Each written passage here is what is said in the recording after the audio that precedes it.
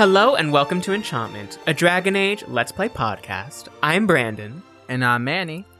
And this is episode 17 of Enchantment Inquisition. Yes, 17 again. Like the classic Zac Efron film that I've never seen. Is that a remake?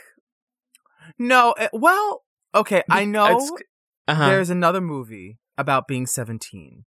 Again. But it's not that. Do you remember the Tia and Tamara Mori of Sister fame? Yes. Of course. They starred in a film where a grandma wanted to be 17 again.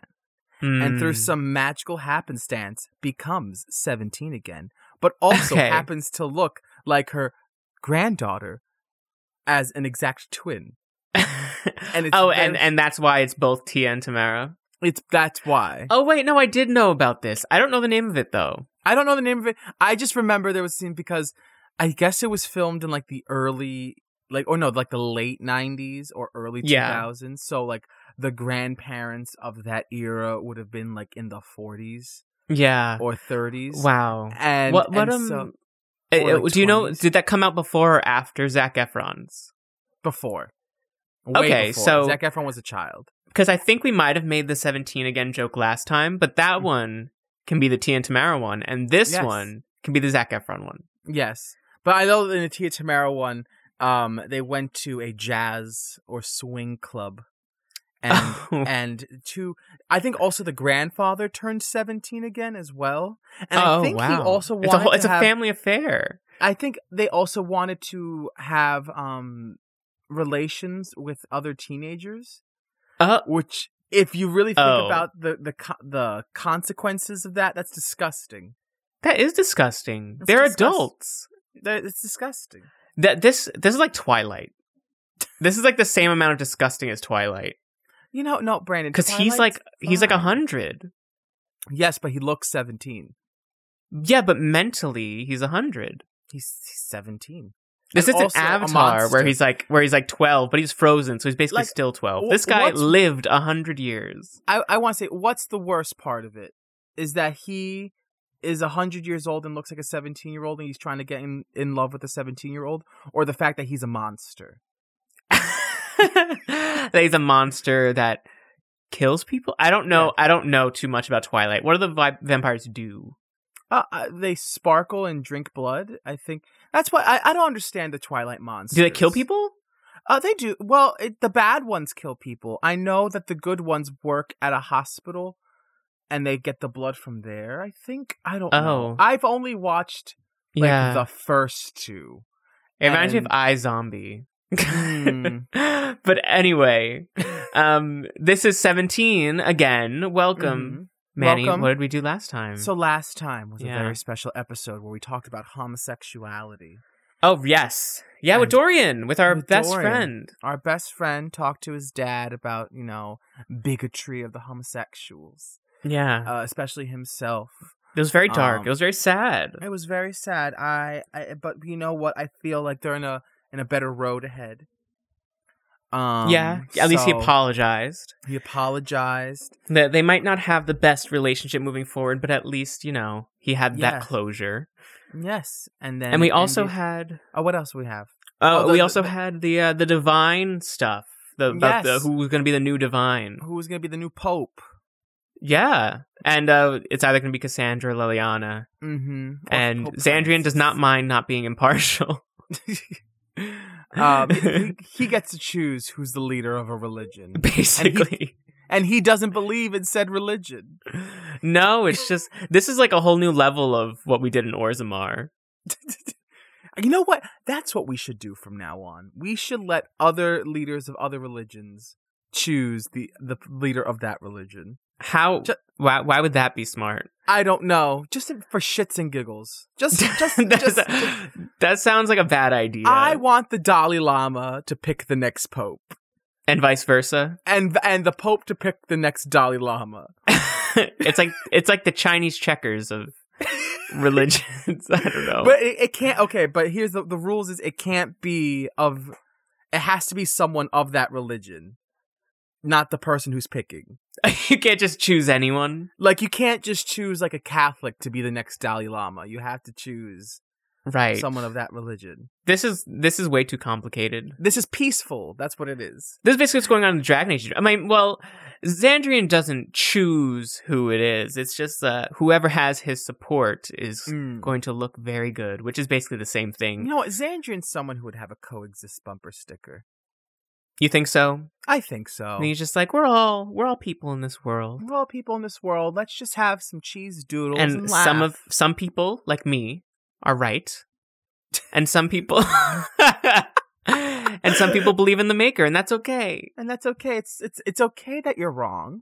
That you think that. Because I see Xandrian as really like believing in the elven gods. He does believe in the elven gods. That's his whole, like, he lived in that culture that's so tied to it for so long. Mm-hmm. But anyway, we're looking for a new divine. And we ended last episode trying to find more power. But unfortunately, in between, or like during that section of us trying to find power, we went to the Western Approach, which, if you remember, is the desert area from Asunder, the book that we read. And we were gathering power. And then there's this area in that where it's like really foggy and it costs like an Inquisition like task in order to clear up that fog. And so we do that like somewhere within that lump of gameplay. And that costs us some power. So we start this episode having to amass more power because we accidentally used it when we didn't mean to. So I looked it up. Mm-hmm. And we do need 20 power. Because there's like a part that we have to do, and there's like another thing right after that where we need 20 power. Okay. Let's go get some camps. Let's get some power. It shouldn't be hard to get 5 power. No, because there's a rift right there. So oh my god. Monsters. Oh, I want to see how this healing thing works. Oh, yes, do it. Oh my god, what? Oh, what was that? That looked like you summoned hell. Like, that's healing, Manny. So this ability is actually going to end up being a real lifesaver for us. Yes. This is like the so everyone has a specialization, and our specialization is Knight Enchanter, which lets you like swing around a spectral sword. It's also the same one as Vivienne. And the focus ability of that is to like make a mystical circle around you and you like raise hell, but then everyone's healed and everyone's revived. Healed. Because, you know, it's Satan. To get you on his side gives you a little help. It's the Fade, Manny. It's the Fade. There really is no Satan in the Dragon Age. That's interesting that there isn't a demonic like a leader of the demons. I guess there's just demons. Demons are kind of just like a species rather than like a force of nature that's like ready to show you the like. It's not like evil. Yeah, it's not like a cosmic religious thing. It's just kind of like a thing that exists in the world. Mm-hmm. But there's no. Like, there's the Maker, but there's no, I don't know, chaos or whatever. Yeah. No, there's going to be some weird ass. That's why I'm going to make a fanfic of the Bible, Brandon, where angels and demons, we are the result of them. Humans are a mix of angel and demon. And that's why what? Where did this suddenly come from? It just came into my head. So are you saying that's why everyone has light and dark in them? Yes. Is because an angel and a demon decided that they fell in love? Yes. That is so random.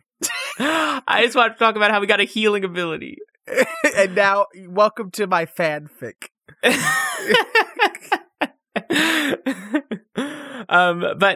we have that ability now.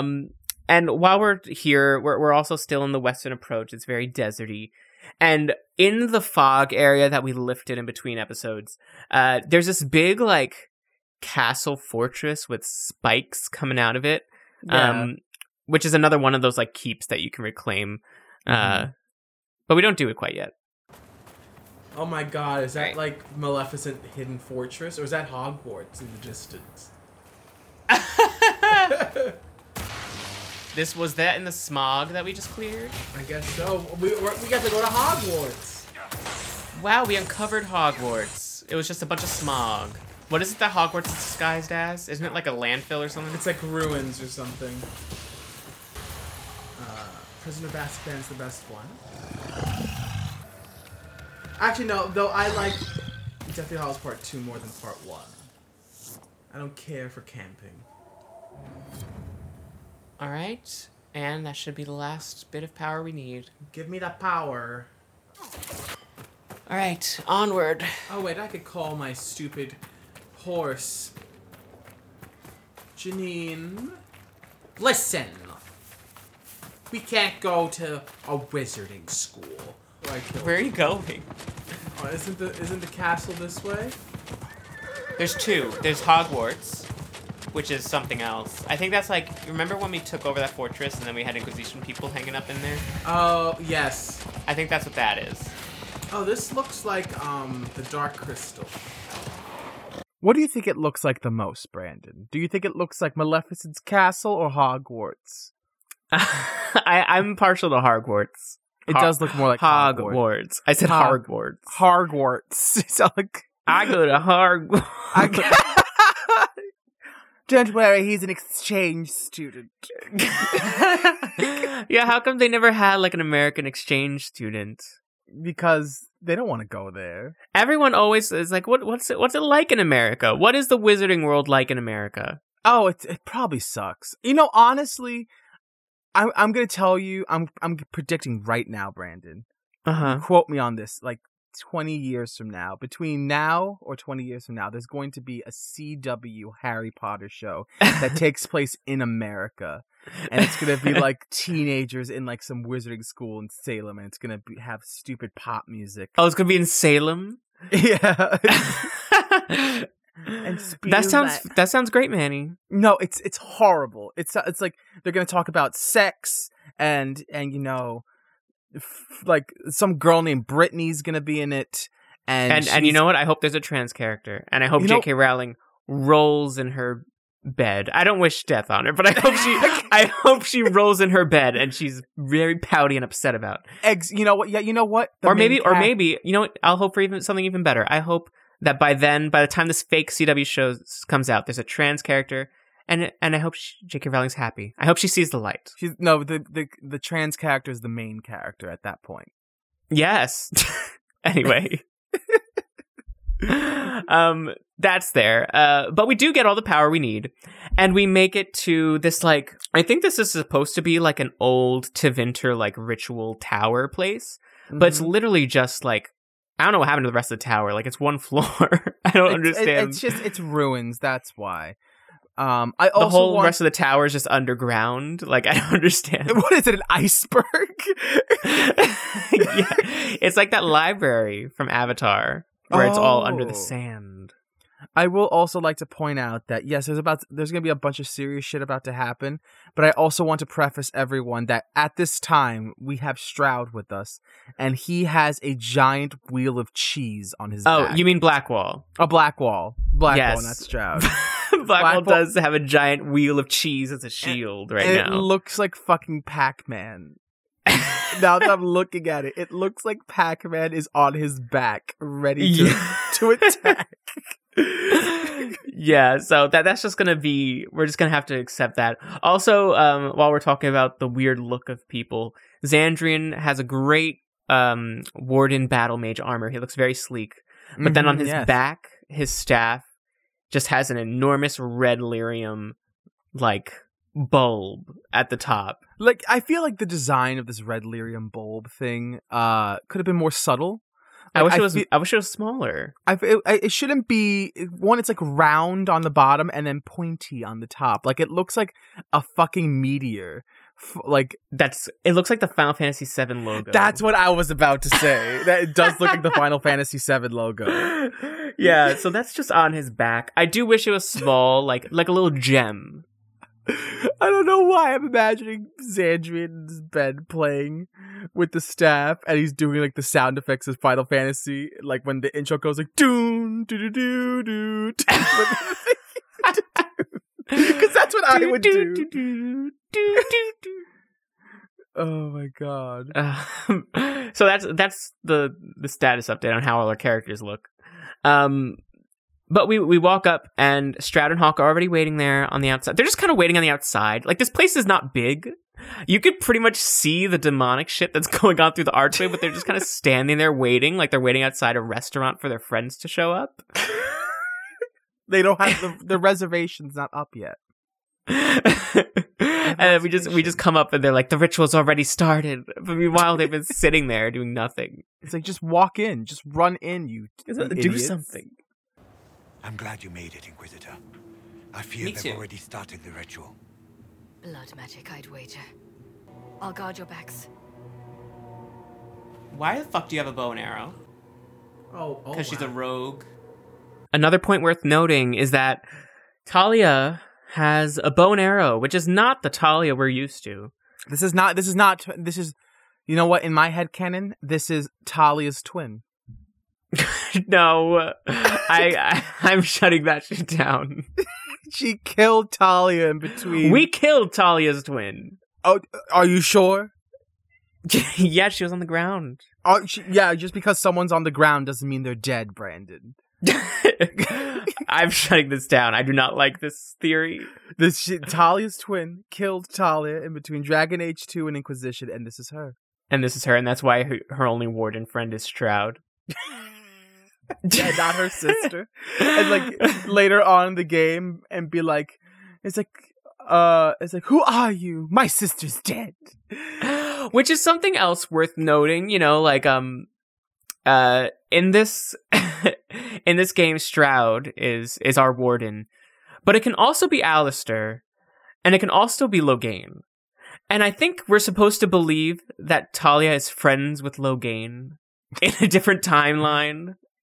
Why the fuck would she... Okay, why would she know Alistair or Loghain at all? Well, she met Alistair once. Oh, wait, no. Not in that timeline, though. Not in that timeline. Because that's if he's king. Like, you would think... I would have rather... To make this better, it should have been her sister. Just cut out Alistair, cut out Loghain, and say, like, the three options are Anders... Okay, I guess it's 4 options. And the 4 options are... Anders, Bethany Carver, and Stroud. I feel like that would make more sense. Like if it's Alistair, Bethany Carver, or sorry, Anders, Bethany Carver, Stroud. I guess that adds an extra possibility, but those make way more sense for Talia. It makes more sense for Talia because wouldn't you think her person for the Grey Warden should be her relative? Like. Or Anders, or, you know, someone that she has actual connection to. Yeah, it can't be Anders. Anders is a criminal. He's on the run. He's on the run.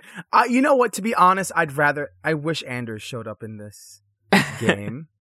Yeah, it's kind of crazy that he starts this whole huge event and he's nowhere to be found. And you know what? I also want to mention, I'm not going to say it now, but if Anders were in this game, I know exactly what to do with him. What? Why does that sound like it's about to lead into a musical number? And I know exactly what to do about him. I'm gonna rip his heart. I don't know.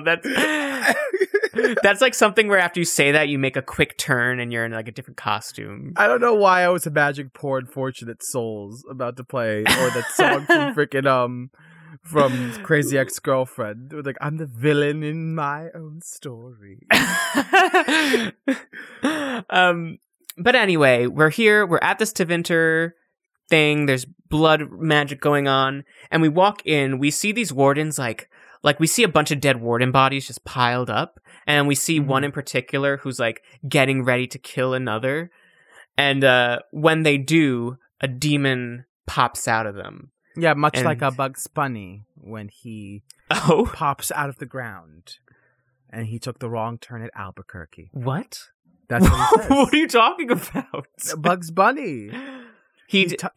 Every time, it's in a lot of episodes of Looney Tunes where Bugs Bunny's crawling under the ground and you see him coming over and then he pops up with a map. He's like, I took a wrong turn at Albuquerque. Okay, yeah, it's just like that. It's just like that. Who the fucker? Who is he? Warden Commander Clarel's orders were clear. You look dirty. In war, victory. In peace, vigilance. In death, sacrifice. I'm sorry. Right? Sacrifice. Oh no. Why are they killing each other? One warden stabbed the other. Demon pops out, and then he uses this magical, like, mystical spell to bind the demon to him. And this is what's going on here. It's very fucked up. Who made this up? Whose idea is this? I guess Aramond. Who we're gonna meet. Or Corypheus. You know, one of the two. You know what? I'm tired of his bullshit. I'm tired of this. You think you're a good person, and this is what you're what it looks like? He's a god. He's a god. He's a god. He's allowed to do what he wants to do. Yeah. We are but mere ants compared to Corypheus. And disgusting.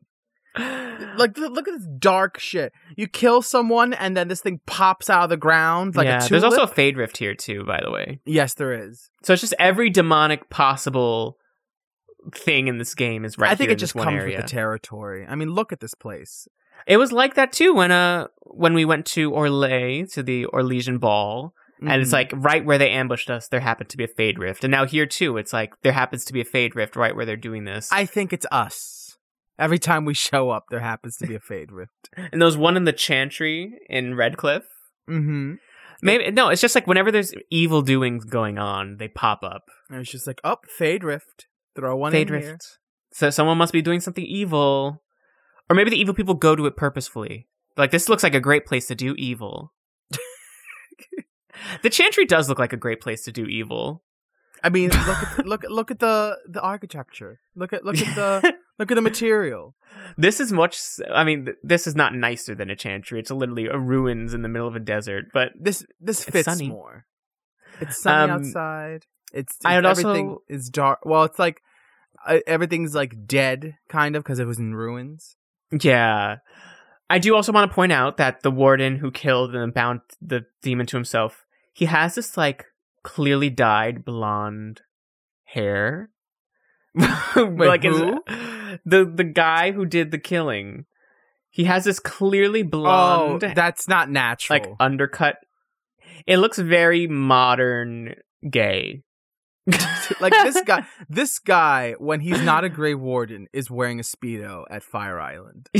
Yeah. And then, like... And you know what? Now he's bound by a demon. So...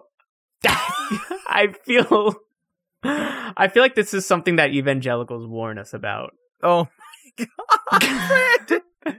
I just imagine, I could so picture him on like some Instagram post of a bunch of like shirtless like gay men at the Pines. Yeah. With like music in the background going Yeah. And you know what? I'm sure it would be a great time. So long as you're not doing this. As long as you're not, you know. I would much rather him be doing that. Is this what they do at the Pines? I've only been twice. Yeah, they do blood sacrifices and then they bind demons to themselves. You know, fun times. But you know, they do that there. But here's my 2-second rant. Okay. That the Pines doesn't have any ice cream. And I don't understand. Wait, what do you mean it doesn't have ice cream? It doesn't have ice cream. How could that be possible? No, you have no fucking idea. I've never been. I've been twice. And the second time, a friend of mine, her and I wanted to get ice cream. And we looked everywhere. There was no ice cream there, no ice cream here. We really just wanted a scoop. Just a scoop of ice cream. But I guess so the what did gays they have? Can't have dairy. Well, I'm one of the gays that can't have dairy. But so what did they have? Pizza. And like, so you can't have ice cream, but you can have pizza? You can have pizza and penis-shaped food. Really? I can have a corn dog. Okay, but it's not explicitly, like, purposefully shaped like a penis. And then I can go to a lovely, wonderful gift shop, which I almost bought this cologne. Greatest cologne I've ever smelled. I should have bought it. Oh, you should have gotten it. It was called something sand, and it was very nice. Yeah, but at the corner, but no ice cream. Right in the corner. Everything looked fine. right in the corner, the largest dildo I've ever seen. like probably the size of a luggage. I don't understand if it was an art piece or usable. I think it was an art piece. I hope it's an art piece. I feel like, was it in a package? No, it was just on the floor. Okay, it's an art piece. I don't know. That is unsanitary. Okay, anyway. So this person and many others that in this area now have a demon bound to them. And the person sort of in charge of this operation walks out to introduce himself. His name is Aramond, and he is the reason for all this demonic behavior today. He's evil and has a little ponytail. Yeah, should we describe him? No, let's describe that basically his does look. it. I mean, he's basically like Snape if Snape was in Dragon Age. It's not well. Yeah, he has a little beard. He has a goatee and a very like disgusting looking mustache. Yeah, well, that's what I consider. Even though Snape doesn't have those, I consider those. I think Snape has that in the book. Oh, even better.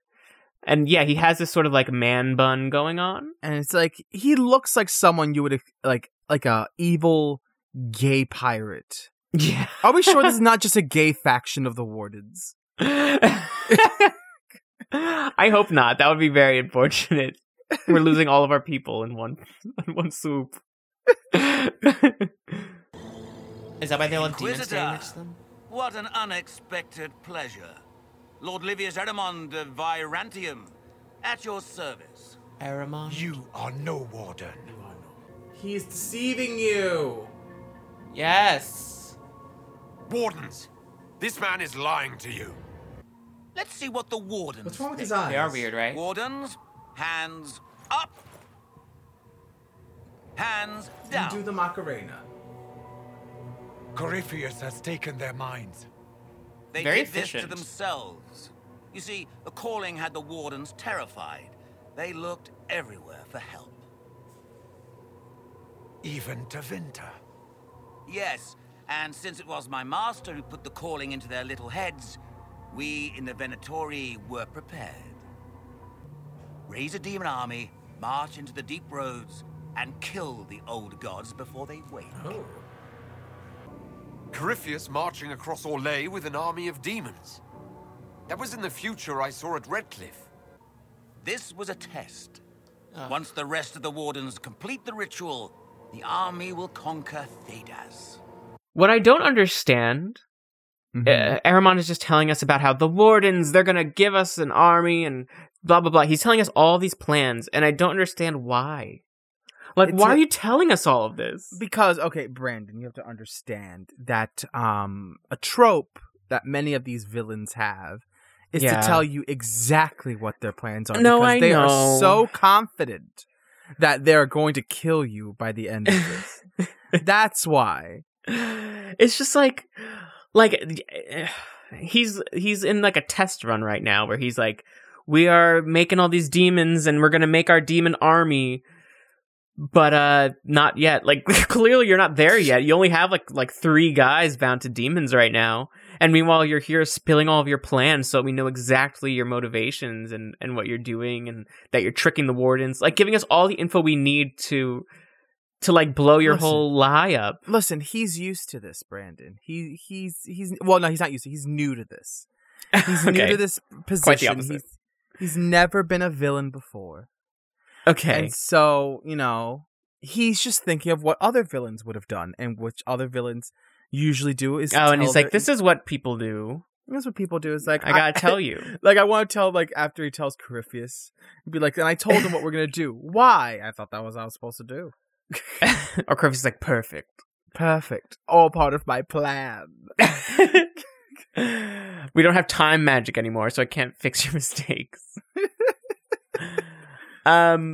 Which was another thing, because he's like, Corypheus made the calling, and so they became desperate to like stop the archdemons, and so that's why they turned to him to help to raise an army. And he's like, because we were the one who caused the calling, we were prepared for this. But when the same thing happened in Redcliffe, and it was like, oh, there was an explosion at the Chantry, and I just happened to be in the right place at the right time to indenture all the mages at Redcliffe. at the time I was like, oh, because they were involved with Corypheus, so they would know ahead of time. But they're like, no, time magic did it. But then in this one, it's like, oh, it's because we knew ahead of time. So which is it? Brandon, I think you just have to. You shouldn't die on this hill. I think you have to just move on. I am dying on this hill because no, Brandon. It's just time magic. It's just time magic, man. It's just time magic. There's other fucking. Clearly, they didn't need time magic. The same reason they used time magic as an excuse clearly wasn't needed here.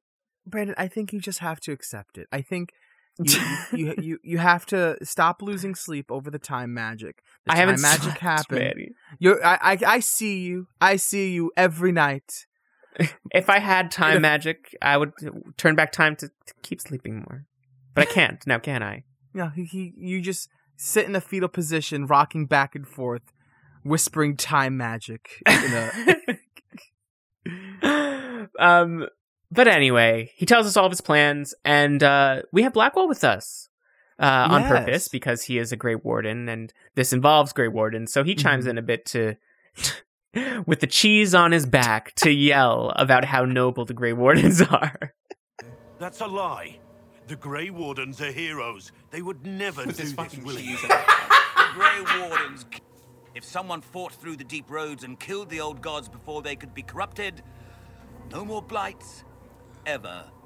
The Wardens sacrificed their lives and saved the world. That's madness. For all we know, killing the old gods could make things even worse.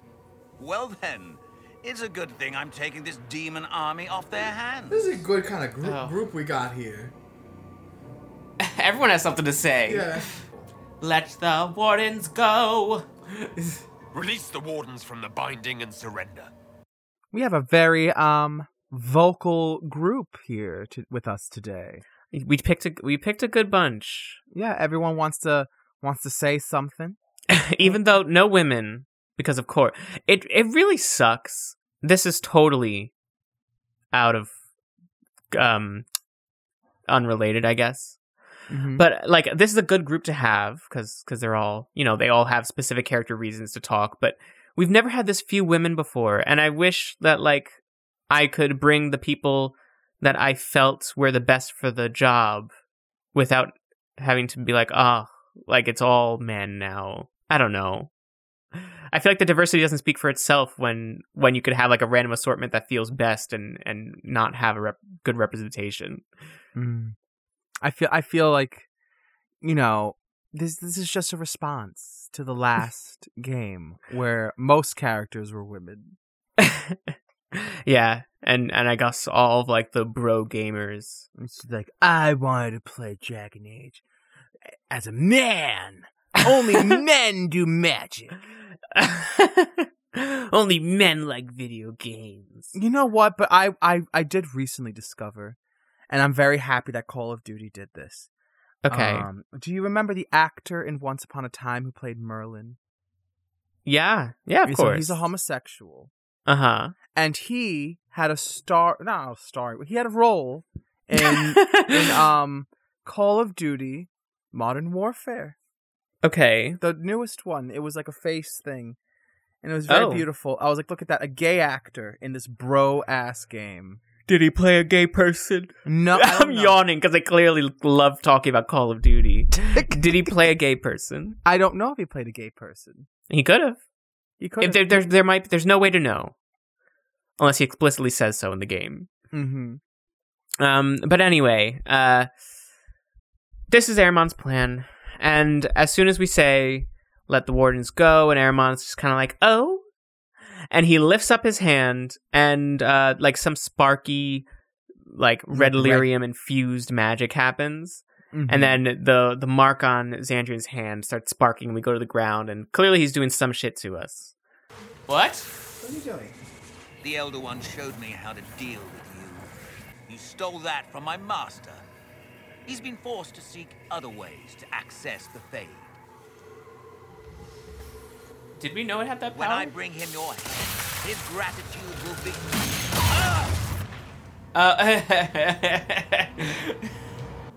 Talia hasn't said anything. Yeah, Talia's like, I already... Where even is she? I don't even see her here. we managed to get out of this, like, weird pain that he's putting us through. I don't know what he's supposed to be doing. He's just like, I can deal with you. He's pinching us.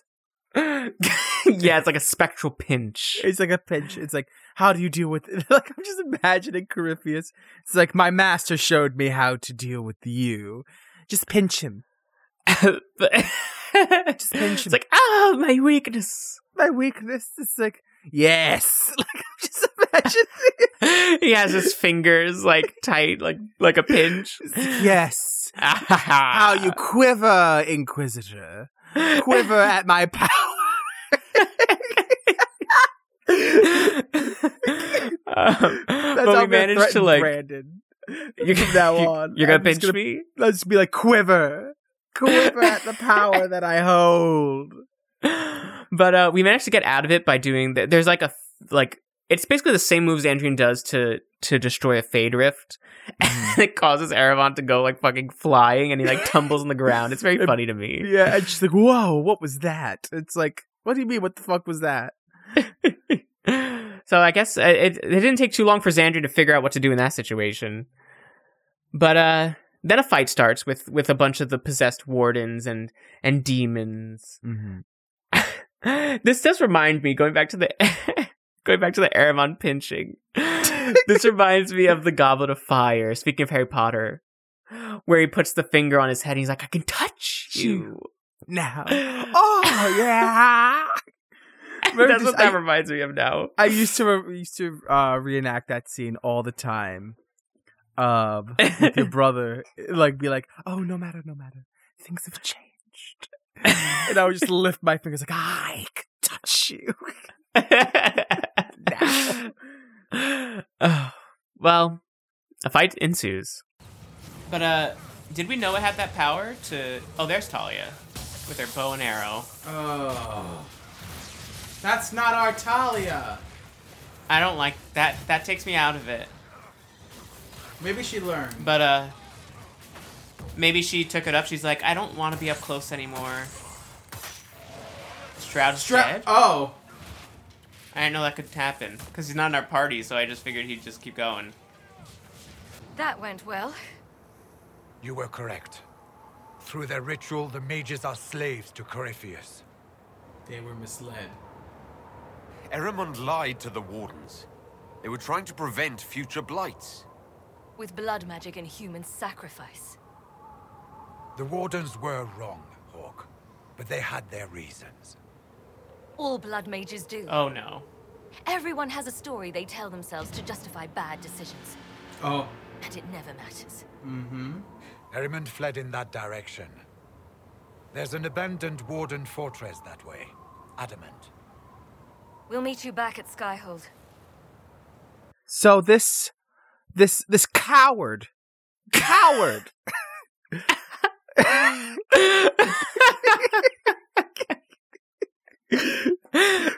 flees the scene. Like, he can't fight me man to man. No, he ran away. We sent him flying, and he was like, "I can't pinch you anymore. I'm gone."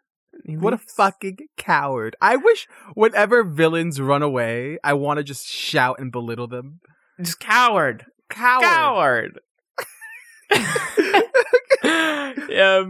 And he goes toward Adamant, which, just like the Western Approach, you might recognize from Asunder. Mm-hmm. We're gonna actually visit there in this episode, but Adamant is it's the same fortress that we went to as Wynn, not as, but in the book with Wynn and Rhys and Cole, like, followed them there, and they went into the Fade, and they met the guy who was studying how to, like, end tranquility. Do you remember all that? Yes, I remember. Shale, and Shale was there. Shale's not here today. She's not here, but that place was Adamant.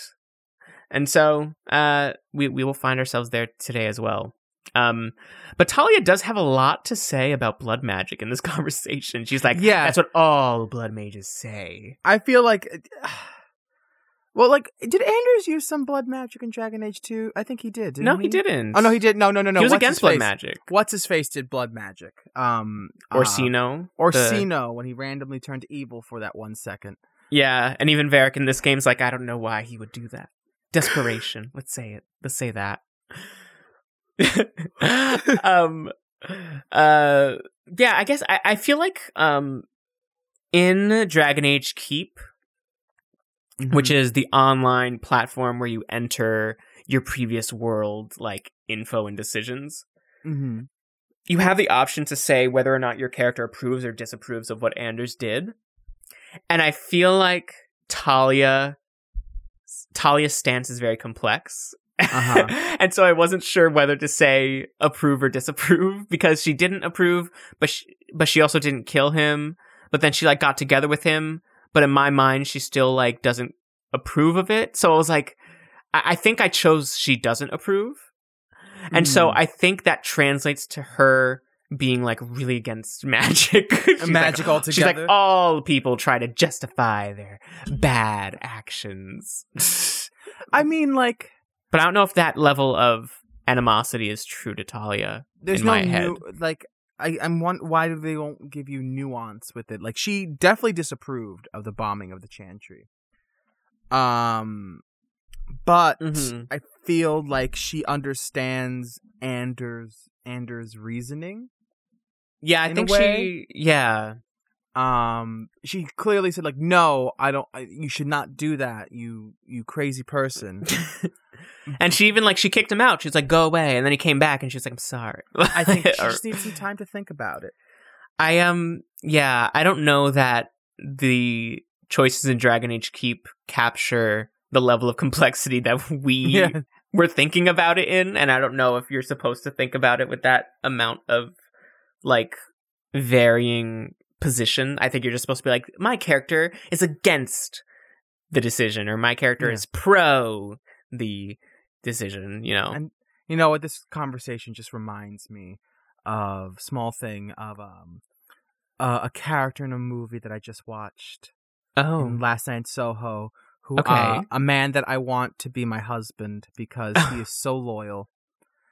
After all the crazy shit that happens, so loyal. Okay. That's it. That's it. That's all I need to add. Like, whenever this comes out and anyone sees that movie, you know who exactly who I'm talking about. That boy deserves love. That's good. That's good. I mean, going back to Talia, I mean, she also has other reason to hate blood magic. Not only did Orsino turn into a monster, but what's his face? Quentin Tarantino killed his mom. Killed her mom. Yeah. He turned her into a zombie. So I think it makes sense for her to be like, you know, blood magic is fucked up and terrible. And she also hated Meryl. Oh my god, wait 1 second. I just thought of something. What? Did that guy, didn't we, like, read, like, things that he wrote and he signed as Q? No. We read things from Orsino and he signed it as O. Oh, okay. Never mind. I thought it was like, imagine what if we played it recently and with all this shit going on. Oh, but no, it wasn't Q. It was O. It was O. Also, didn't the Wardens they coerced her dad into using blood magic to steal Corypheus? Yes.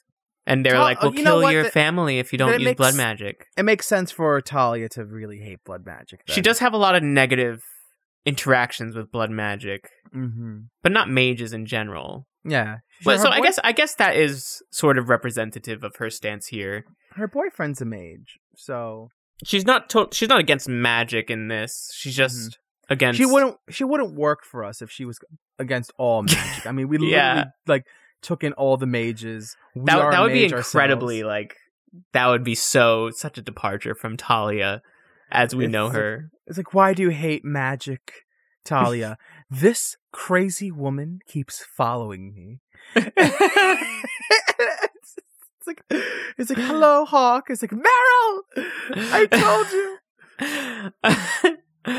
you. Also, I'm pretty sure this is probably a good time to mention it, but I'm pretty sure that if you were to start this game with like a default world state, I'm pretty sure that the default Hawk that appears is a mage.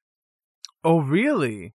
Yeah. I think that's like the one that they use as the default, which means Bethany's dead. That's sad. Yeah. That's sad. And Carver's out there. Well, maybe. Freaking... Unless he died, because there's still plenty of ways for him to die, too. So some fucking assholes out there doing some shit. I still don't like Carver. We don't know him. I know him. I know him. All you know is of you just have notions of him. I know. I was very surprised to find out that Carver had a lot of fans. I don't understand. Carver. Like I keep seeing like praise for Carver. I'm like, I don't even know the guy. I don't like him. You don't know him. I don't like him. Okay. Well, anyway, Aramon has fled to in the direction of Adamant, and we are to go back to Skyhold to initiate the next part of this mission. And when we do, on the way to the war room, we pass by the love of our life, Josephine. Yes, the beautiful Josephine. The wonderful Josephine. And when we talk to her, it does start a cutscene. So we were not planning for this, but in between all of the demonic shit, we do get a nice, beautiful romantic scene. Hi, Josephine. Leliana just gave me quite the speech. Oh. What about? About us. Oh. Oh, she is that. impossible.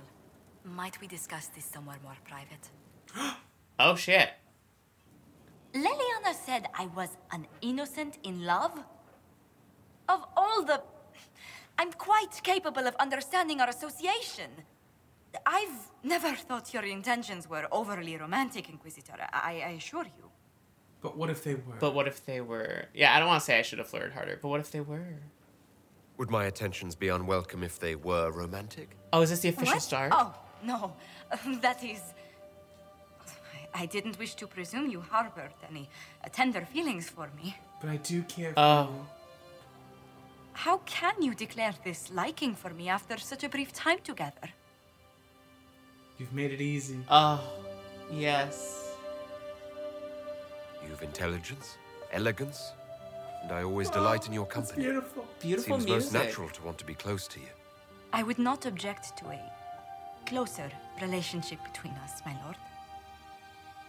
If that sounds agreeable to you. Oh. That sounds wonderful. Oh! Oh my god. Look at them. Oh, she does a little thing.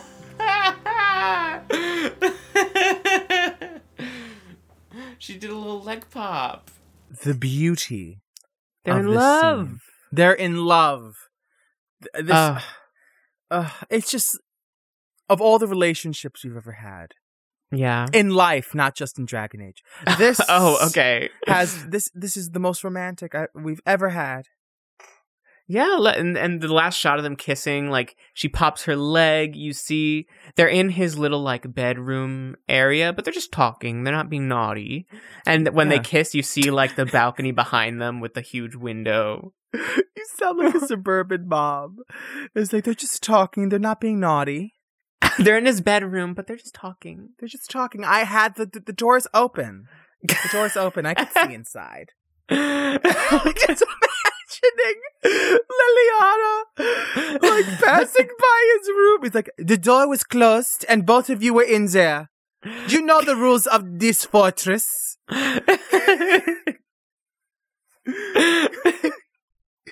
I know that look. You were doing something naughty.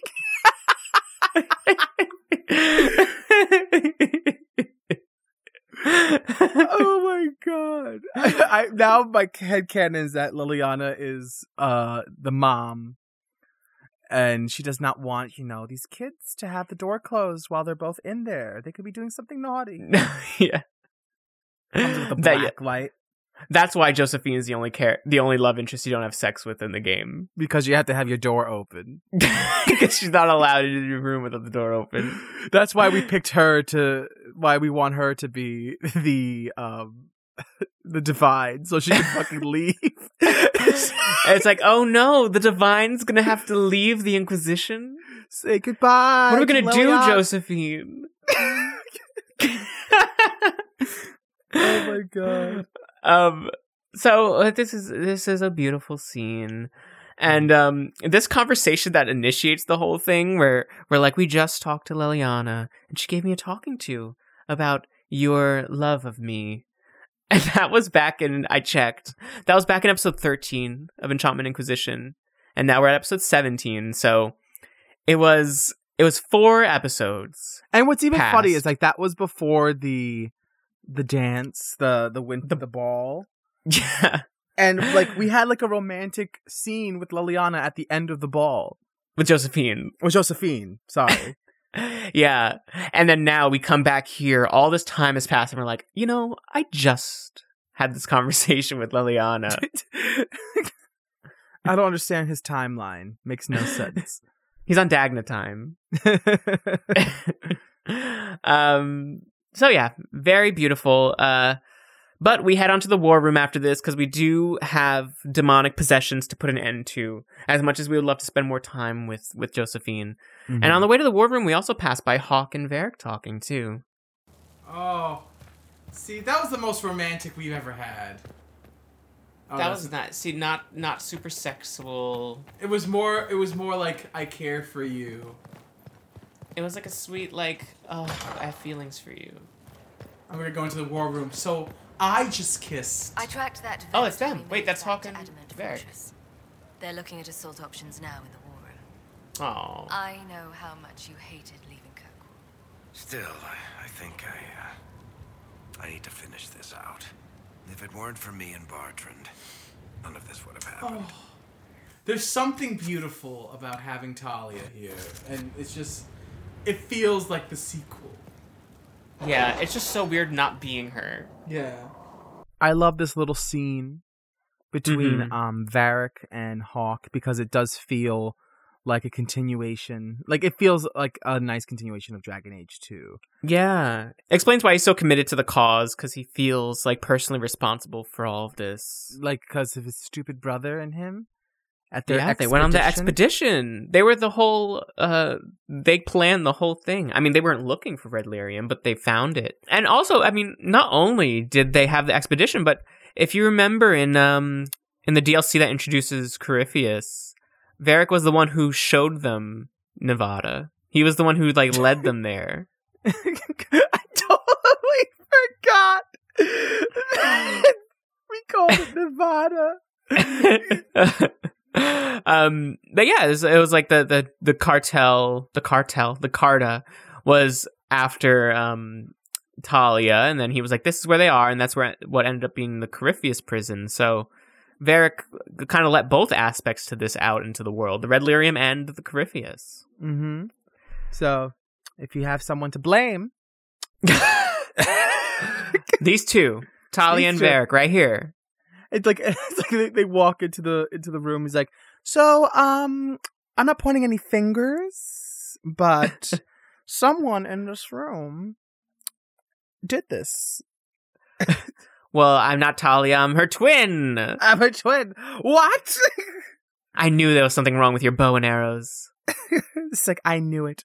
This was my plan all along. I led them to Corypheus in Nevada.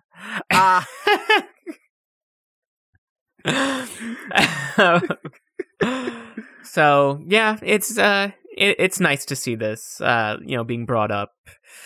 But we make our way inside of the war room to talk to the War Council, and we have our typical like pre-big mission briefing about Adamant and what the plan is. Adamant Fortress has stood against the Darkspawn since the time of the Second Blight. Fortunately for us, that means it was built before the age of modern siege equipment. And thanks to our Lady Ambassador... She is amazing. Lady Cyril of Jadar was pleased to lend the Inquisition her sappers. They've already delivered the trebuchets. They already delivered the trebuchets. That's so hot. It's like Leslie Knope whenever Ben Wyatt does something diplomatic. Yes. She's like, you're so sexy right now. He's so sexy right now. It's the same thing. It's like, they lent us the trebuchets. That is the hottest thing I've ever fucking heard. He's like, oh my god. Can we go somewhere? Can we go somewhere? No, never right now. Erimond called the ritual at the western approach a test. He may already be raising his army of demons in the fortress. Where's Cassandra? That's good. We may not She's be normally able part to of defeat these. them outright. The warriors may be willing to listen to reason. The mages, however, are slaves to Corypheus. They will fight to the death. Give the word, and we march on Adamant. Okay. The stage is being set for us to attack Adamant. And I really like the idea that our trebuchets are like rented out. Because Josephine's like, I talked to Lady Whoever and they lent us their trebuchets. It's like we went to like what the hell's the car rental place? Oh, it's like Hertz. Is that what it's called? It's like, so how many days do you need this trebuchet for? While she's chewing gum. A fortnight, dear madam. 14 days, that'd be $12. $12? It's not a car. It's a trebuchet, you gotta drag it around. Yeah, I do like the idea that they're not even ours. They just rent them out. Do they give them back? To the I guess people? so. Like it's not unless they're donated. Donated? Are they like the hand-me-down trebuchets? Yeah, I had one already. I had this in the barn. Yeah, I found this trebuchet in the Goodwill like drop off. They're going by like villages on like horseback, and there's a garage sale. It's like, that's a beautiful trebuchet. That could penetrate Adamant Fortress. How much? $12. 12 gold. Well, that was a lot in the last game, but in this game, that's nothing. So we have everything we need. We have trebuchets. We have the people. Leliana makes the point to say that we might be able to convince the warriors because only the mages are the people who are binding themselves to demons. So I guess logistically, is it that the mages are like killing the warriors who are sacrificing themselves, and then the mages bind themselves? I guess that's what it is. So the warriors they're thinning out. There's no need for them. We don't need strong muscle men. We need the mind. We need magic. Is this what Tevinter's all about? Yes. How they love that like magic is ruling over them. Mm-hmm. It's like, we don't need you weak warriors. Muscles. So how primitive. You could do a push up? Well, I could push you up into the sky.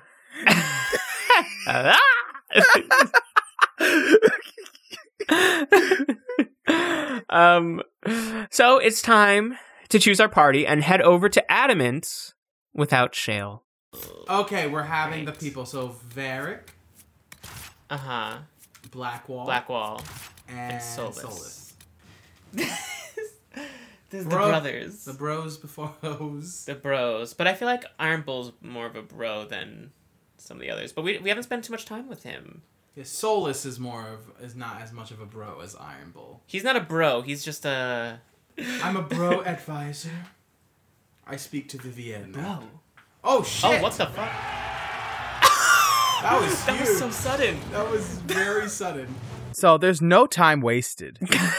No. To show the severity of what we're about to experience. Yeah. Just big explosion right from the get-go. Yeah, we're still talking. We're still talking about the previous thing. We're like, oh, we're choosing Solas. Look at our party. Explosion. It's like, oh, look, everything's fun. There's no like, let me meet my friends outside the restaurant like there was with the previous cutscene with Stroud and Hawk. It's just like, as soon as the loading is over, you get an explosion and yelling and cheering. Oh my god. What we're about to get is a cutscene that leads into our attack on Adamant Fortress, and you have the Grey Wardens in the fortress, like, attacking back at these invaders, which is the Inquisition. And they're throwing rocks, they're shooting fiery arrows, and you have us with our rented trebuchets and our battering rams, which I guess we own for ourselves. We own the battering rams. We don't own the trebuchets. I really hope we got insurance on these trebuchets. Yeah, what if they like throw a bomb at one of them? It's like, you have to pay for the insurance. It's like, this is rented! This is rented! How dare you, filthy Grey Wardens! It's like Josephine is like in a carriage, like behind all the fighting, and she's like, damn it! And she's like writing down the costs.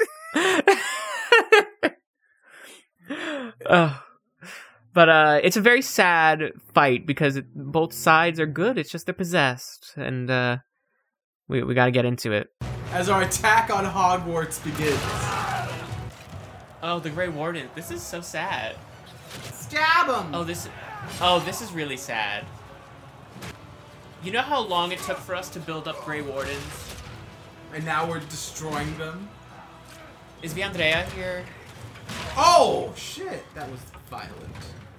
What's so sad to me is that I can't help but think about Dragon Age Awakening, where we were Viandrea, we're Villandrea, and in that we always said that everyone hates Viandrea because she made a deal with the Architect, and I feel like this is very similar, where they are dealing in like demonic, darkspawny things, but to what they believe is help the greater good.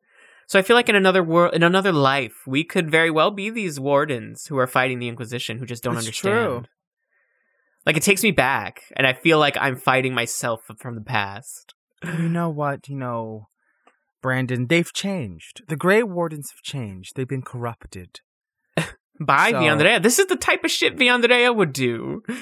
And this is why we should not praise her. There's a reason why her name is Villandrea. Yeah, I just feel like in another life that could be us, and I just can't help but wonder if she's even here. Oh no, she and Curtis are on the island right now. She retired? She retired, with Curtis with his bones, and they're like sitting on a beach. God, just as disgusting and demonic as she's always been. She's such a weird. I wish we could have a longer story with Viandrea. She is very weird. She's bees, and she's in love with a skeleton, and everyone hates her. And she because has she's a position of power. What the hell is this woman? And she's the leader of the Wardens in Ferelden, but she's willing to do whatever it takes, including like crazy demonic shit. She's such a weird character. I feel like we don't have what is her personality? Like, I mean, I always imagined her being kind of a hard ass,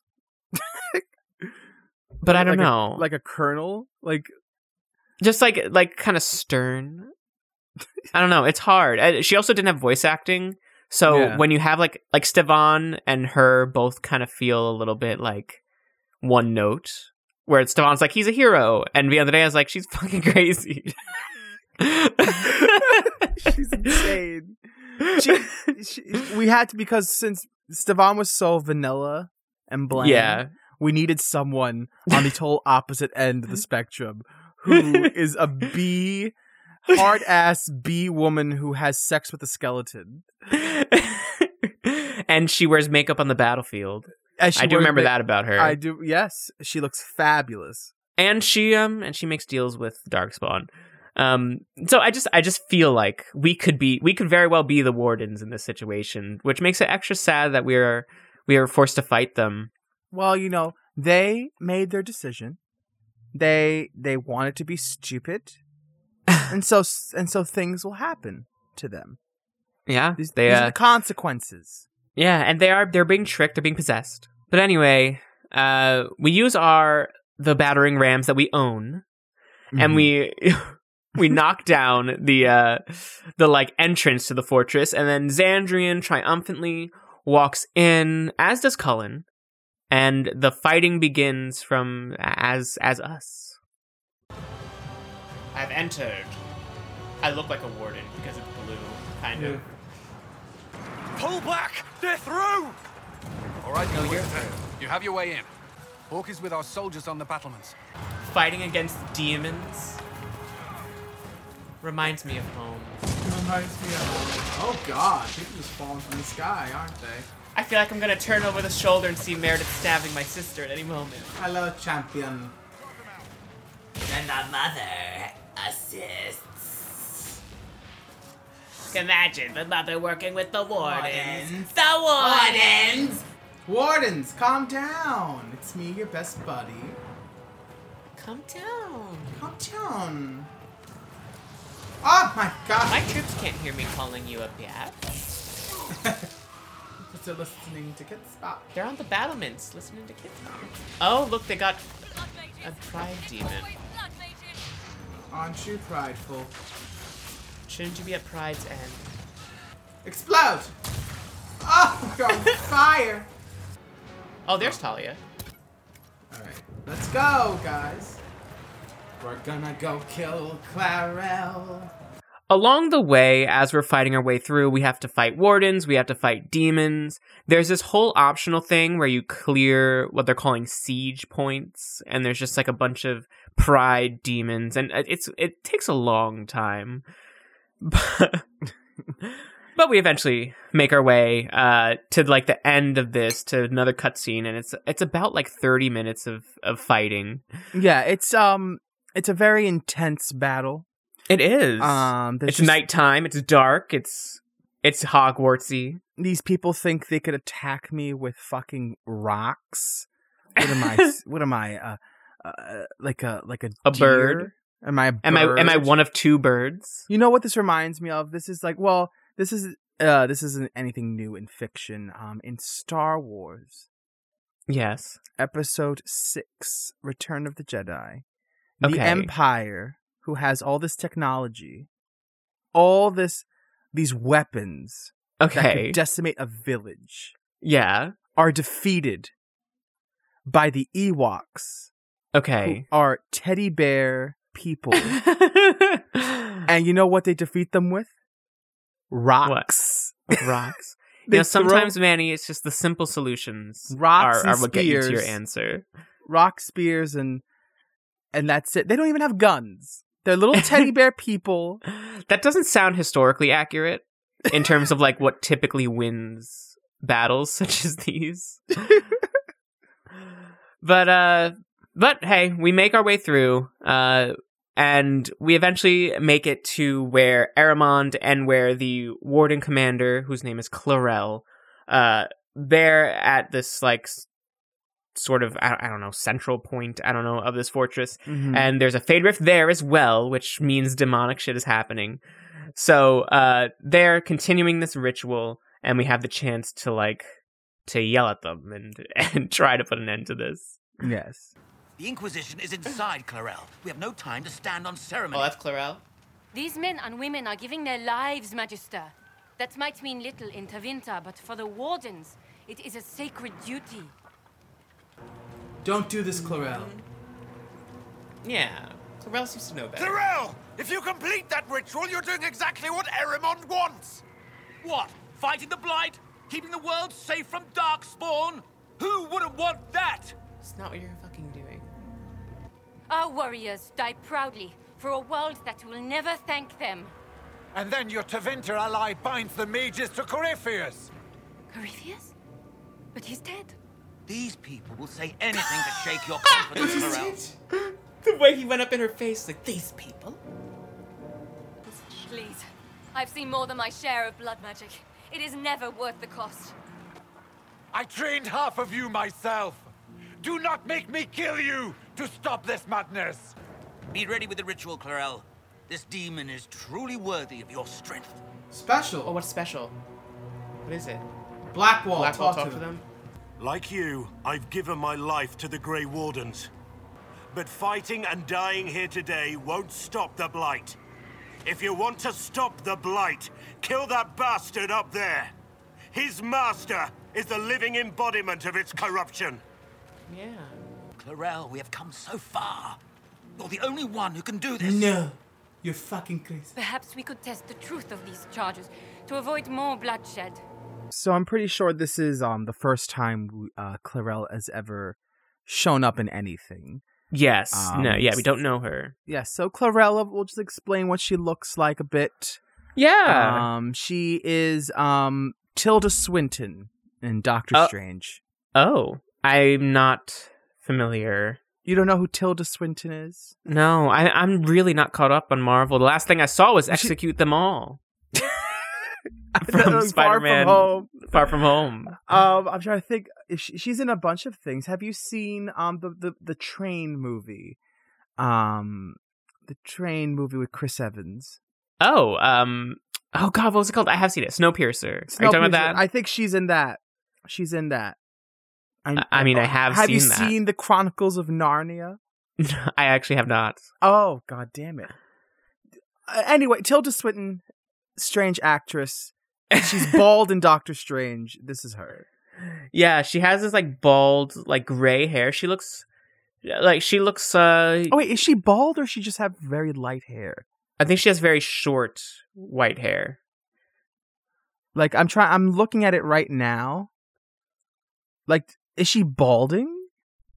I don't think so. I think she just keeps it that way. Okay. I don't know. It's very even. Yeah. But anyway, this is her, and she's a mage too. But I guess she herself is not bound to a demon, at least not yet. So we manage with Blackwall by our side to convince her that the person you're working for is not who you think, and he is the embodiment of all you're fighting against, because he's with Corypheus, who himself is a darkspawn, which wouldn't stop Viandrea, but I guess for Chlorel that's a point of concern. Viandrea would be like, "Do you think I care? If it stops the blight." It's like, I will do anything to stop the blights. I will even end the world to stop the blights. No world, no blights. No blights. And then I can relax for once. What?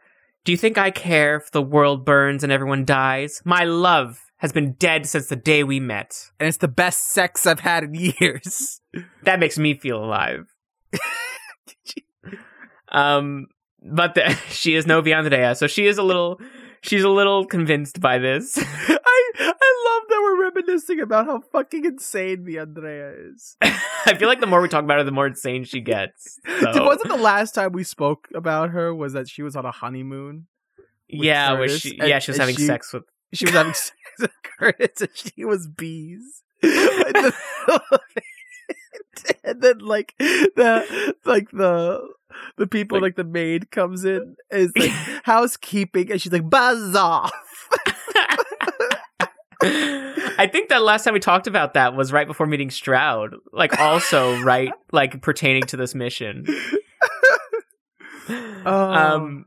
So what happens next is, I guess Ahriman has given up on Chlorel, and he starts like slamming his staff on the ground, like pounding it.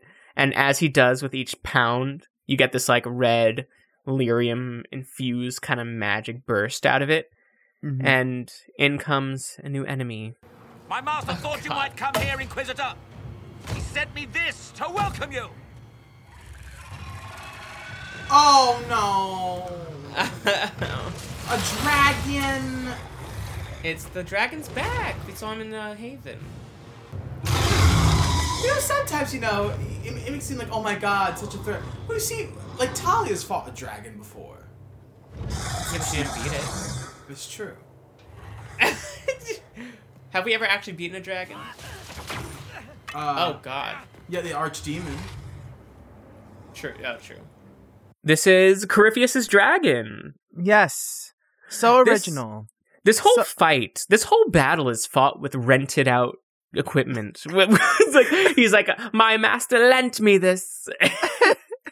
He gave me his, like, this is like basically like giving you a pet to take care of. Lending you a pet to walk around. He's like, he gave me this dragon. It's like, you were supposed to watch him and feed him, not like, use him against the Inquisitor. Did you feed him his body of souls to eat? Yes, my lord. Really? Then what are these? What are these? He's supposed to have 4 souls a day and a treat. And this is what you've done? You're going to be added to the soul ball. So he sticks him on his. I do like the idea. I like the idea of when he puts his staff down and be like, my master lent me this, and out comes the bees. Like, just like the swarm of bees. It's like, oh, she's here. She's here. The whole ground is like rumbling. Inquisitor. And then, like, honey, I'm home. And then Talia's like, it's her. It's who Anders said was the worst person he's ever met. Oh, wait, that's not Meryl. Oh, never mind. Oh, no, I don't know who that is. Oh, you're that lady that you guys hung out or something. Oh, you're Villandrea. You're Villandrea. Viandrea, mistress. And Curtis is standing like a bodyguard. It's like, don't you hurt her. It's like a little it's like shuffling bones. You make him sound like the most pathetic skeleton. Like, can't do anything. He's just like clanging around. The people who must be listening to this season without any fucking context to anything beforehand must be so confused. All right, so for reference, if you didn't listen to our Awakening playthrough, Viandrea was our warden for Awakening because we played a Stevan during Origins and he died. So we were Viandrea and she was a mage and she could raise corpses as one of her abilities, and we made that her romance because there were no others in that game. And she can also shapeshift into bees, which is her preferred state.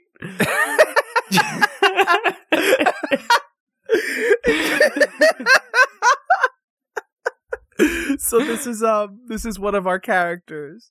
Yeah. She really should show up one more time. I feel like they want to like brush it off. Just like that didn't happen. That didn't happen. Viandrea is not a character.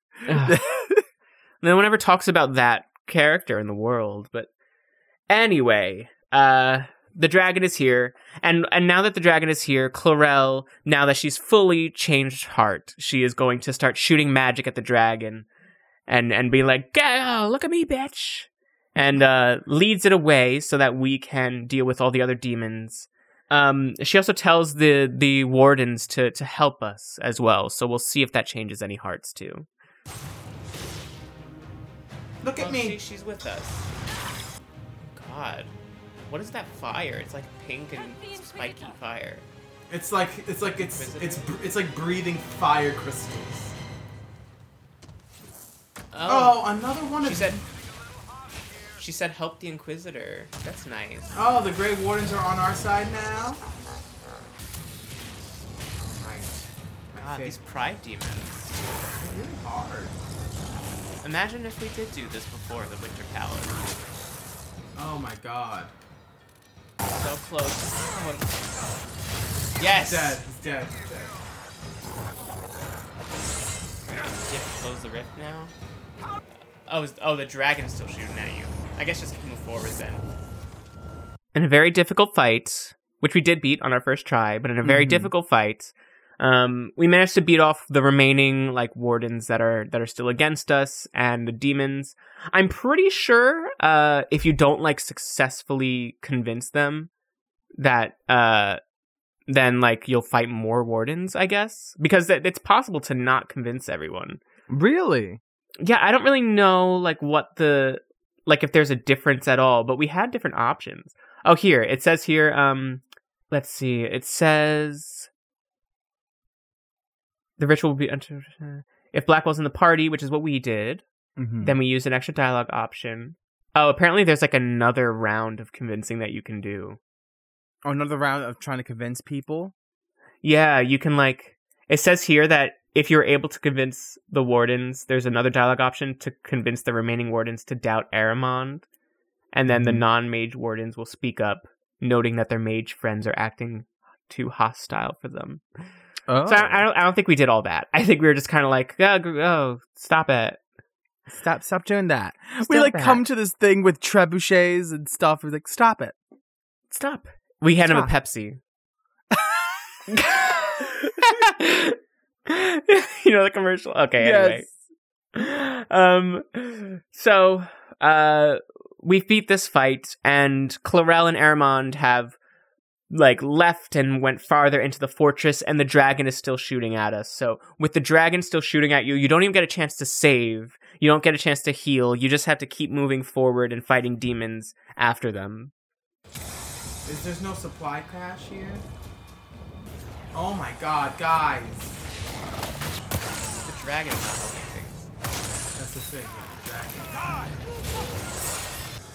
Oh God, look out.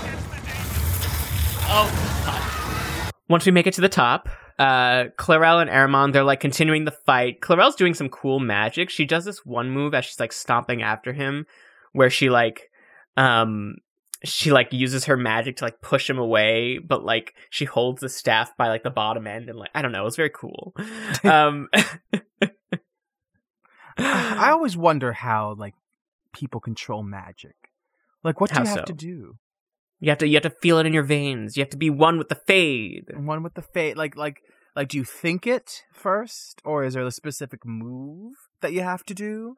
Maybe. I'm guessing, because it seems very easy to let run wild. So it probably takes a lot of discipline to have control over it. So you would think you think it's specific moves that they have to do?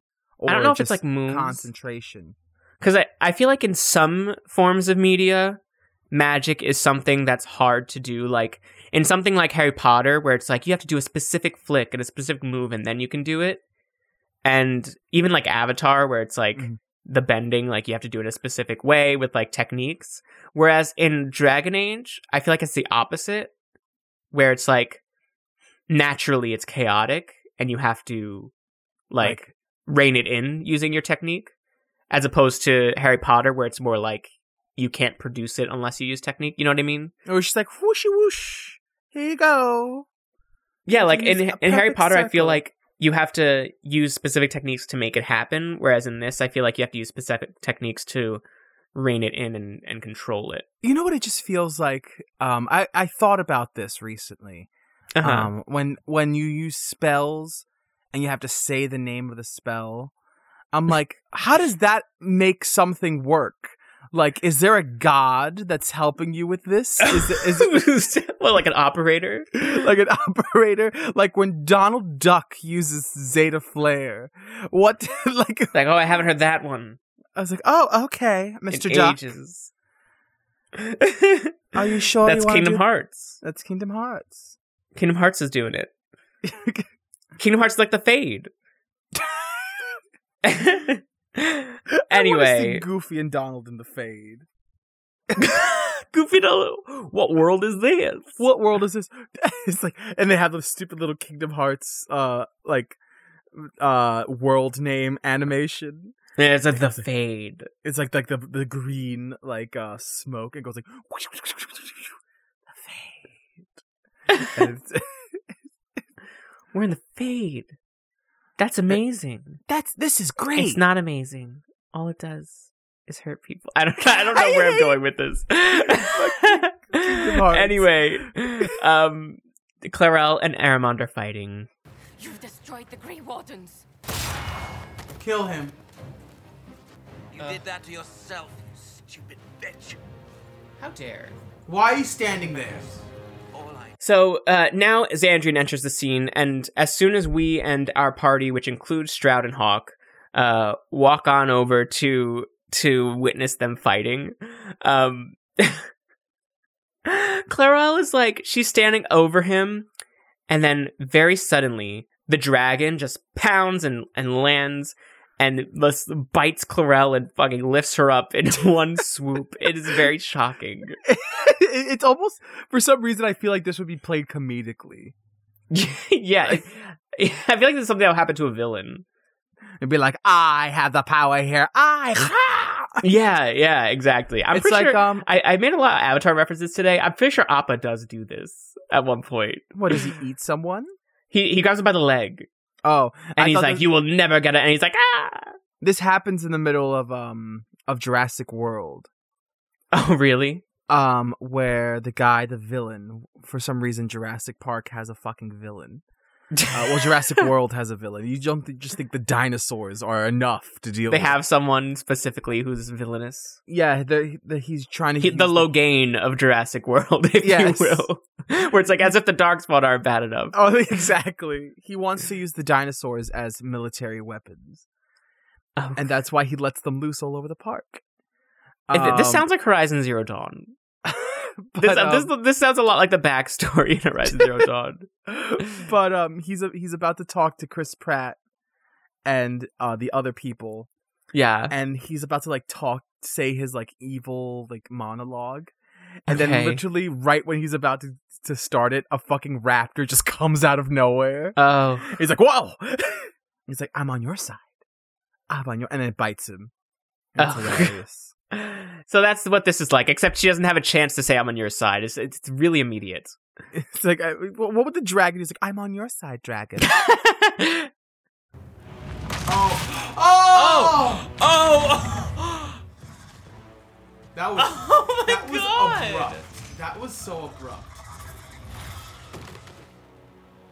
Wait, she's still alive? Is she alive? She just moved. So yeah, the dragon bites her, spits her out, and she ends up like on the ground, but she's still moving. She's still hanging on. She's a strong person. You know what? To survive a bite, like teeth going into your body and then thrown into the air and falling down. I don't understand how she's alive, but she is. It's magic. Viandrea would survive. Oh my god, how cool would that be if this was Viandrea and the dragon goes to bite and she turns into bees like, not so fast. Not so fast. Stings, doesn't it? That's the other thing about Viandrea. When she is bees, she's just filled with puns. Yeah, she loves puns. I feel like Viandrea has a lot of character that we've given to her. It's like, hurts, doesn't it, honey? Oh, my victory will be sweet. Okay. So, the dragon then starts to like stomp towards Xandrian. Not quite as quickly. Like, he doesn't do another like big swoop like he did with Clarel. It's very dramatic and slow. Uh-huh. And as it does so, it crawls over Clarel, who's on the ground writhing. And then she very dramatically shoots an enormous blast at it from beneath. It's very, very cool. Oh, that's a terrible way to go. Oh, and whatever. That's good. I love this. It's so epic when because she says the Grey Warden thing, which we just heard earlier in the episode, but use like against them to be like, oh, this is like your mantra. Now give yourself up to a demon. Yes, it's like, but now it's noble. Now it's noble. Like she's like, I'm protecting the world against this crazy motherfucking dragon, and then and then right when she does it, the floor, because this disgusting fucking fortress is not up to code. No, this is from the second blight. It's from centuries ago. So it has very, very old bones. So it's much like Curtis. Much like Curtis. So it begins to collapse. Sorry, I'm just thinking about the Curtis analogy, and like this is like the clangy comic relief bones of fortresses. Like one bomb, one like explosion, and the whole thing is just fucking collapsing. Like what? Like if we hit this, we were able to breach the walls with rented out trebuchets. And rented out trebuchets are not the best. It's not even ours. These are off. These are the off-brand, offhand trebuchets because the person we bought it from got new, better ones. What would be the brand name of a trebuchet? I have no clue. Flings and Things. And that's where you would buy them. Like welcome to Flings and Things. How much you want? How much you want? They already know what you want. So the place starts to crumble, and our whole party, Xandrian, Talia, Stroud, everyone, we all have to run away from the crumbles, from death. From the crumbling, not the crumbles. The crumbles. Yeah, this is that. The crumbles is what's chasing us. The crumbles sounds like a dessert. Like, you know what the crumbles are? I feel like the crumbles are that, like, hard cookie thing in an ice cream cake. That's what I call the crumbles. Yeah, it's like, I'm gluten-free. We gotta get out of here. The crumbles are just after you. So, yeah, we have to run as the fortress crumbles beneath us. We have to escape. Oh. Run. Oh no. Oh no.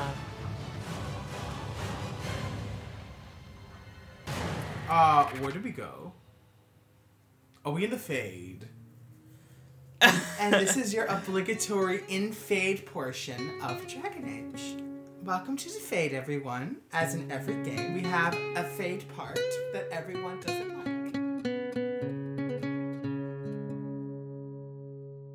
I feel sun through the ashes in the sky.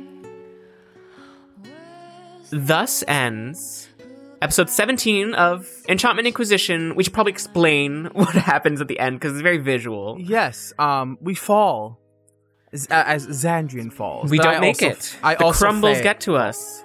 I also fell while playing this. So it was very poetic, very poetic. I was so into it. But we fall, and Xandrian does a little thing with his hand, goes sparky, sparky. Yeah, and it's more like an instinctual, just like, oh. Yeah, and we fall into something. What do we fall into? A green, wispy portal. And you know what that means. Of course. I'm very excited for this next episode. I know the Fade is a sore topic for many Dragon Age fans. But normally when we go into the Fade, it's, because we're entering someone's mind and stuff. Mm-hmm. But this is through a portal. It's much different than what we're used to. Yes, so... I feel like this is like regular Fade. This is more like right. This is the normally it's like a Fade. Representation of someone's thoughts or the world around them but we're gonna get the raw unadulterated Fade today or next time. Yes. And it's not only Xandrian that fell in, spoiler for next time, but it's not only Xandrian, but his whole party, which is Blackwall, Solus, Varric, Stroud, and Talia. So yes, it's going to be very fun. It's going to be fun. It's going to be a nice little road trip through the Fade, as we always have to do. Yeah. But I think it's going to be fun. And I do like this episode in general. This mission's very epic. It's a bit poetic. It starts off with us wardens using taking advantage of the wardens, and it ends with Chlorel kind of reclaiming that in a noble sacrifice. We have demons and Viandrea. I don't know. I'm a fan. Talia. Well, the thing about this episode is I feel like the wardens weren't such a big part of Dragon Age 2. No, they were just part of the world. They were just kind of just part of the world, while this feels like it felt nice to have the wardens up front and center for a specific mission, especially a very epic mission. Yeah, the imagery of the fight really reminded me of the Battle of Ostagar, in a way. Yeah, I can see that. And it's weird because now we're on the opposite side. Oh. We are fighting them. Because it was wardens fighting Darkspawn, and now we are fighting the wardens. Mm-hmm. It's cool to, when you think of it from that perspective of the wardens were the people that we represented at one point, and now it's they're our enemies. Until the end of the episode. Well, we still killed half of them, but... it's fucking... but yeah, and especially... the Pride Demon, isn't that the thing that killed King Kalen? Was that a Pride Demon, or was that No, that was an ogre. That was an ogre. It wasn't demons, they were Darkspawn. Because it was Darkspawn, yeah. But Pride Demon was the thing that tried to trick Meryl, which we killed. I do miss the Darkspawn, though. They've been pretty absent. I know, what are they doing? They're not around. There's just Corypheus. It's just Corypheus. Where's Little Edie? Where all the talking ones? See, the ones that can talk, they know better. That's why they're not around. We're ugly. We can't come out of here. Corypheus is bullshit. I'm not listening to that guy. It's what are you Darkspawn doing? What evil plans? We're just chilling in our homes. I just learned about a new thing called hobbies. Do you know that you could play with these cards? And there's so many different games. I played Go Fish. I do. Yeah, I feel like the Architect wouldn't like Corypheus. I feel like the Architect is more, I don't know. He's more of an intellectual. What the fuck is the Architect even doing? He wants to put an end to blights. So, it's been 10 years. Where's my it takes a long time. My results. Where's my results? I feel like a person. Hey, there's no Darkspawn. Hello. There's your results right there. No Darkspawn. I don't know why it's like that. They're all living somewhere in a community. I want Dragon Age 4. He's gathering them. He's giving them the awakening. In Dragon Age 4, we're going to be in some freaking ocean, we're stranded on a boat. And we're going to land on some island and be like, what is this place? And then you're going to see Darkspawn going, welcome to Darkspawn Island. It's Darkspawn Island, and they have a little community with little Darkspawn babies. And it's going to be so cute. No, that's disgusting because darkspawn babies come out of brood mothers. Just imagining like a town center and all the brood mothers walking around shopping. I'm going to the spa today. The spa.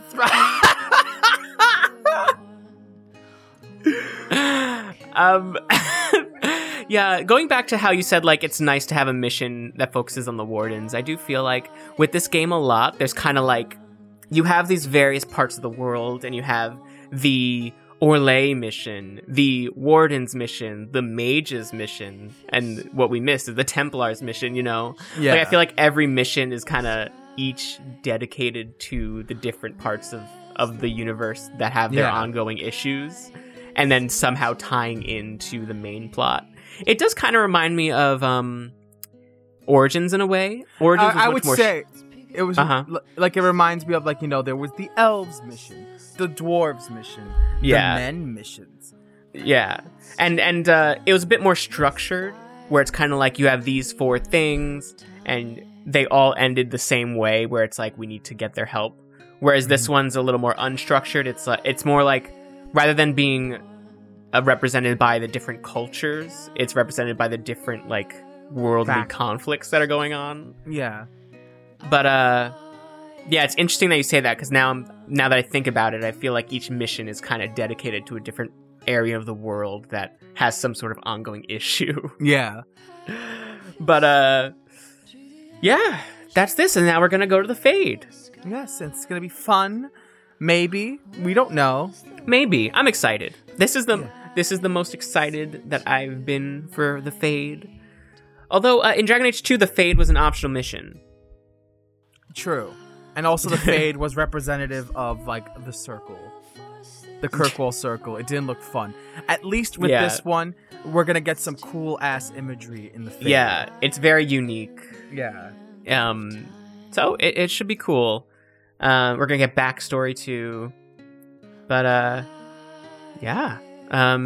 That's it for today. Yes. To follow us on, you can find us on Twitter and Facebook, enchantmentcast.com. Nope, at enchantmentcast. You can email us at enchantmentpodcast@gmail.com. You can rate and review us, enchantmentcast.com/Apple, or wherever it is you listen. You can find us on Patreon, enchantmentcast.com/Patreon, where for $1 a month you can find found footage of us playing the Dragon Age games, and for $5 a month you can listen to bonus episodes of various other video games in this format. You can also find us on Discord, enchantmentcast.com/Discord, to join our Discord server and talk to us and others about the show and whatever else you want. But yeah, I think that's it for today. Thank you for listening. I'm Brandon. And I'm Manny. And this has been Enchantment. And we'll see you next time in the Fade.